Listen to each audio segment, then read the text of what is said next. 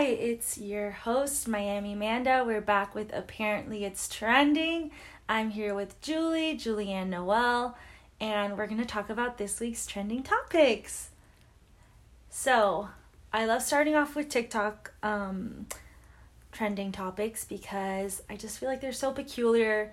If you're not on TikTok, then you have no idea what's going on there because it's always so absurd and has no real representation in normal media. Yes, I agree. You can always be surprised by what you're hearing is like floating around TikTok, and you're just, if you're not an active TikTok user. Yeah. So what was shocking on TikTok this week is that drug cartel content is going viral. We're talking in the high millions of views and millions of likes. And what I came across on my feed this week was a boat chase somewhere on the coast of a Central American or coastal Latin American country, and some cartel was being chased by their local Coast Guard, and it was just so funny and almost surreal watching the video.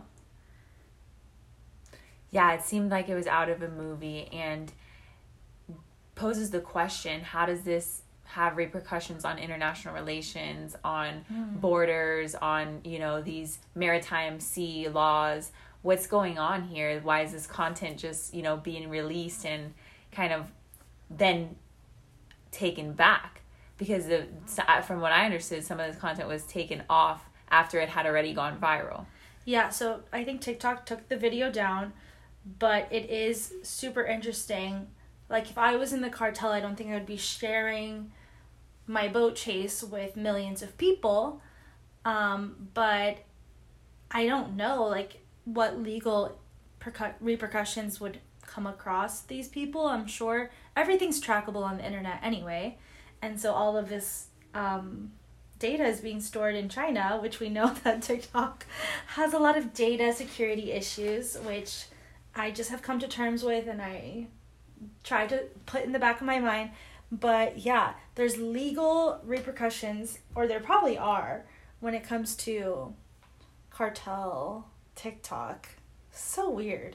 Could this potentially be a way where this is then used against them and used to track them and find them outside of this? Where did, where it was, what account was it posted on? Yeah. All of these things. So it's kind of interesting that they would be putting this content out. Somebody from the inside is putting the content out. Well, we don't know how progressive these countries are, like whether they're as progressive as the United States. If it was in the United States, I think it would just be like the dumbest idea to post any kind of drug paraphernalia that would get you in jail. Like, that would give you time. Like, I've never seen anything states related when it comes to drugs on the internet, on TikTok. But when it comes to South America, Latin America, who knows if they even do that kind of thing. Like, what's their version of FBI? I have no idea. And we don't even know what country it's from, but they were speaking Spanish, and it was 100% the cartel, and it was so scary. One boat was chasing the other. They were yelling at the driver, like, turn, and I felt like for a moment that I was like transported to just like another world. Really, I've never really been into like gangster or drug shows or movies, but it was just so funny. And the boat chasing them looked like it was coming into their boat because it was massive compared to the little boat that the drug cartel. Yeah, they were on a boat probably less than 30 feet, and then the boat chasing them, which is allegedly the Coast Guard, that's what people were speculating, was probably 3 times the size, so maybe 60 feet, 90 feet. It was just a huge black boat chasing this little white, tiny boat. Crazy. And it was really just surreal to watch, but I don't know. I just think it's kind of weird because there's so many younger kids on TikTok. What the heck are they thinking now? Because now there's more cartel videos on all of our TikTok feeds. So now I'm seeing more videos about drugs and like weird suspect videos with people hiding packages or opening shipping containers filled with drug packages, and they're all in Spanish, and you have no idea what's going on or who's the bad guy, who's the good guy. But I just think it's weird for children to come across this kind of content. I would agree. And it kind of shows people, you know, we would see this in shows and we would see this out there and we would say, oh, you know, this type of stuff happens. But this is almost real time, or maybe close to being real time, right, if they decide to post it, kind of content showing that these things that we might have seen in only shows are actually happening in real life. And knowing that and seeing that firsthand, it's kind of scary, especially for younger kids. Yeah. You know what I was just thinking, like the darkness that's shown in media is often like just so real. Sometimes we don't experience it firsthand.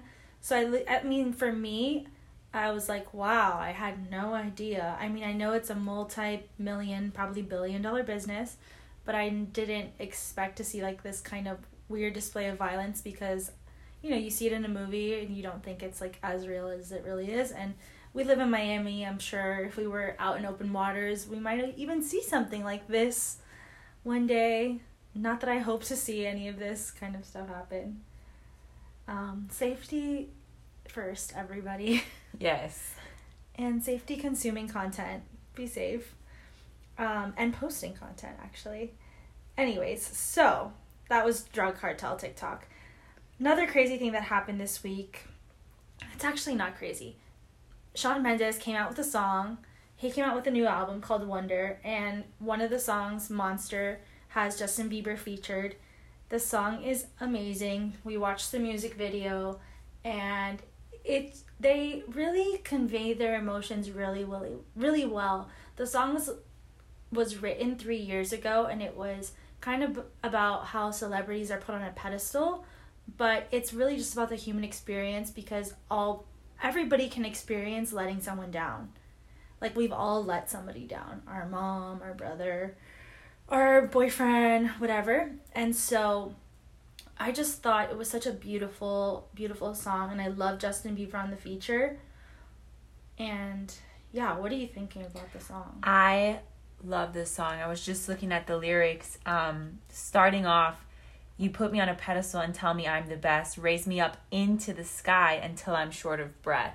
So just from the very beginning, those opening lines, they're very vulnerable. Mm-hmm. They get directly to the point of how he's, you know, putting all of these in the opening lyrics. I think it's amazing. It's very artistic, and talking about real subjects, talking about the fact that, you know, not only that being put on a pedestal is not good for the person, the viewer, you know, raising people up. They get into that a little later, but also the person who's on the pedestal, he describes it so tactfully by saying, I'm short of breath. Yeah, like suffocating. He's suffocating. So it kind of just brings all of this vulnerability into this point. And that's the first two lines of the song. Yeah. I think it was wonderfully written. It's poetic. And then when Justin Bieber comes in with verse 2, he's talking about, specifically, you can tell this is his story. You know, sometimes they're very obscure with lyrics, like you don't know what they're talking about, everyone's trying to pick it apart, but this is just very vulnerable and out there.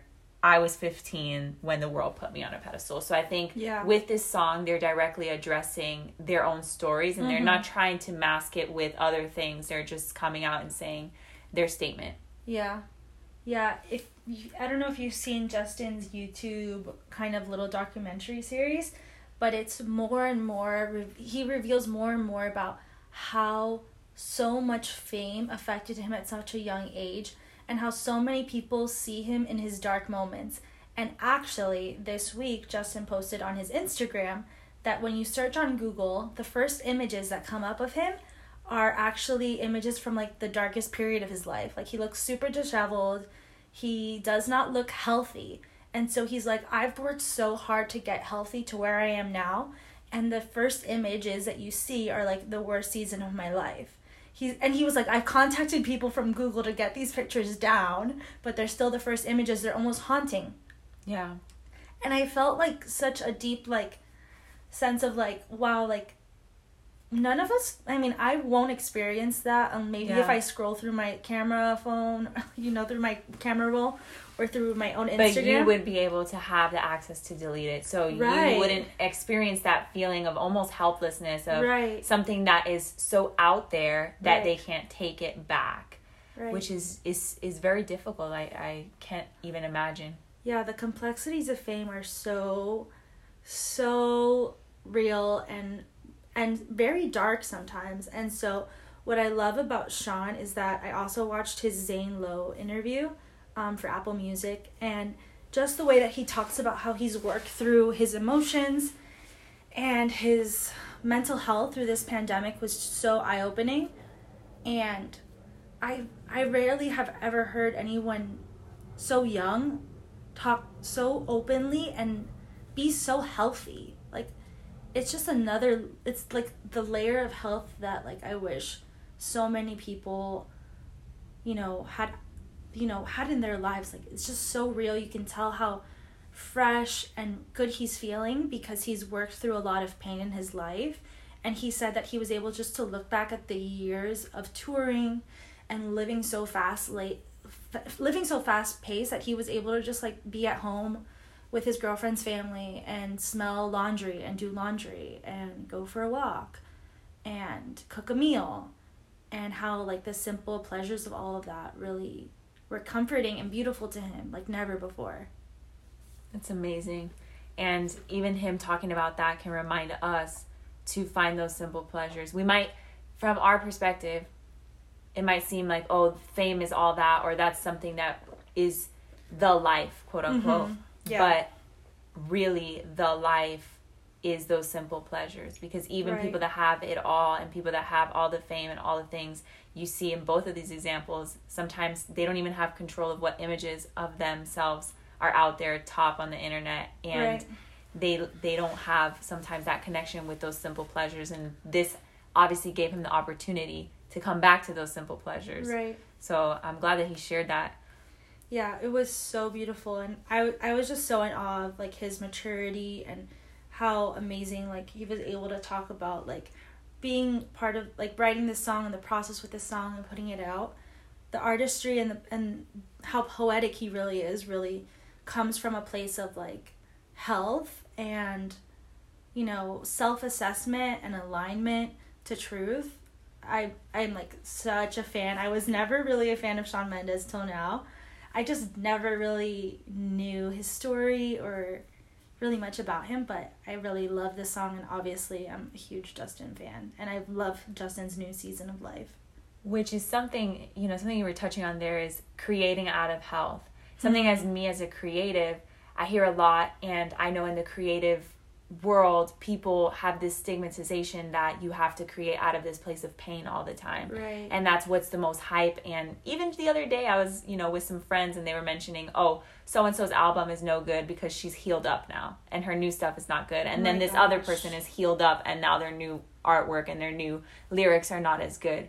And I personally, as a creative, I feel like the most powerful place you can write from, the most powerful place you can create from is a place of health. Right. But not discounting the pain that you walk through, being able to still look at it, being able to, and that's what they did with this song, questioning, saying things, but also knowing that balance and knowing that in the simple pleasures, that's where you find kind of like that peace and that solace, what he was explaining in his interview. Yeah, totally agree with what you just said. I feel like the music industry specifically, and also art as in painting and creating artworks, there's such a emphasis on living a toxic lifestyle to find inspiration to create more.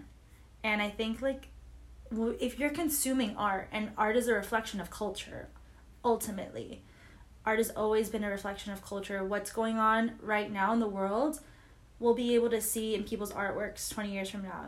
We'll be able to look back and be like, wow, this is what they created in 2020. This says a lot. And so we don't need to glorify toxicity, but if we're consuming all of this art, whether through music, video, walking through a museum or a gallery, then what are we feeding ourselves if it's all created from an unhealthy place? Which is why I love songs and musicians and other creative people that create artworks from a healthy place and a positive place. So good.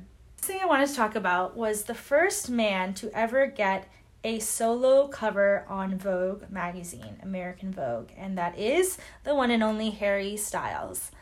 And he really shook the whole internet with this cover. I mean, it is revolutionary. He's the first guy on the cover, but he was wearing a dress.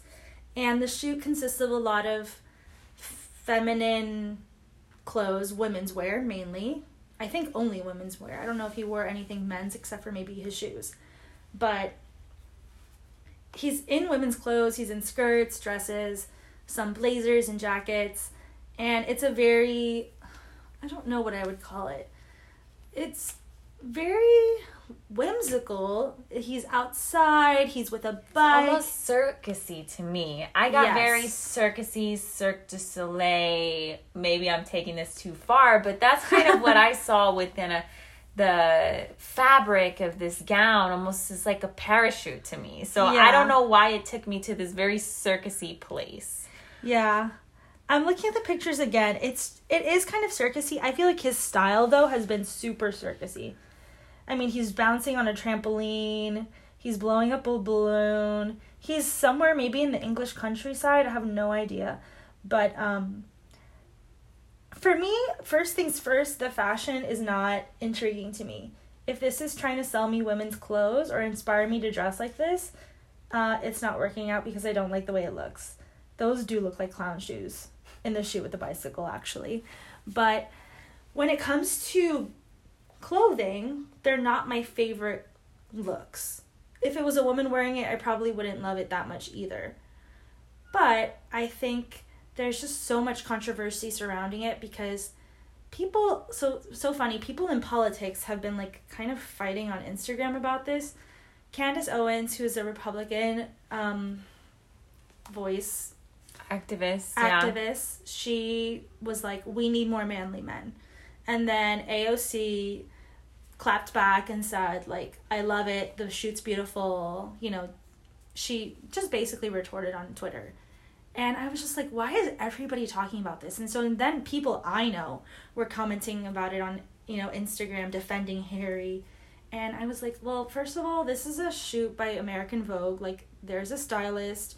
There is, you know, a bunch of creative... Many meetings and many creative decisions before Harry even walked onto set, you know? So it's not like he's like, put me in a dress. But I think they definitely wanted to push the envelope. Anyways, it's just been so wild the way people are reacting to this shoot. What have you been thinking about it? Yeah. From my perspective, it's kind of like, what was the purpose behind this artistic approach? Were they trying to sell these looks? Like you were saying, is it women or are they trying to sell these looks to women? Are they trying to create an artistic expression and statement, or are they trying to see what the reaction is going to be and kind of create that buzz and controversy? Because that all goes into the decision makings, right? And so they did achieve a lot of buzz and controversy. I think this has been one of the most talked about Vogue covers in a long time. Yeah. So they achieved that, and from my perspective, it kind of is, you know, what were they going for with this? And I would guess that controversy wasn't out of the picture of what they were going for. Right. They kind of probably knew that it was going to create this and create a buzz again, and that's especially important for print magazines and these type of things to continue to have surrounding their name. I know people ran to the store and were calling Barnes & Nobles, asking them if they had the magazine, and they're like, no, we don't have the Harry Styles issue, you know. But people are buying this magazine, and it did create a ton of buzz. Harry Styles has one of the hugest followings of any, like, male singer right now. I mean, there's Justin, there's Shawn Mendes, but fashion-wise, he's become a huge voice because of his partnership with Gucci. So he does wear such interesting looks, and I think men should push the envelope more in fashion. So Harry has kind of turned himself into a little fashion icon, which makes sense why he's on the cover of Vogue, because he's been pushing the envelope on red carpets and such, and on his album covers and in his tour outfits. They're all really interesting and costumey, very circusy, I think. There's like the heel on the boot, which men who wear heels on their boots, for me, I think they just needed a couple extra inches. They're trying to reach 6 feet. Yeah. Every guy's dating profile is apparently above 6 feet until you see them in their boots.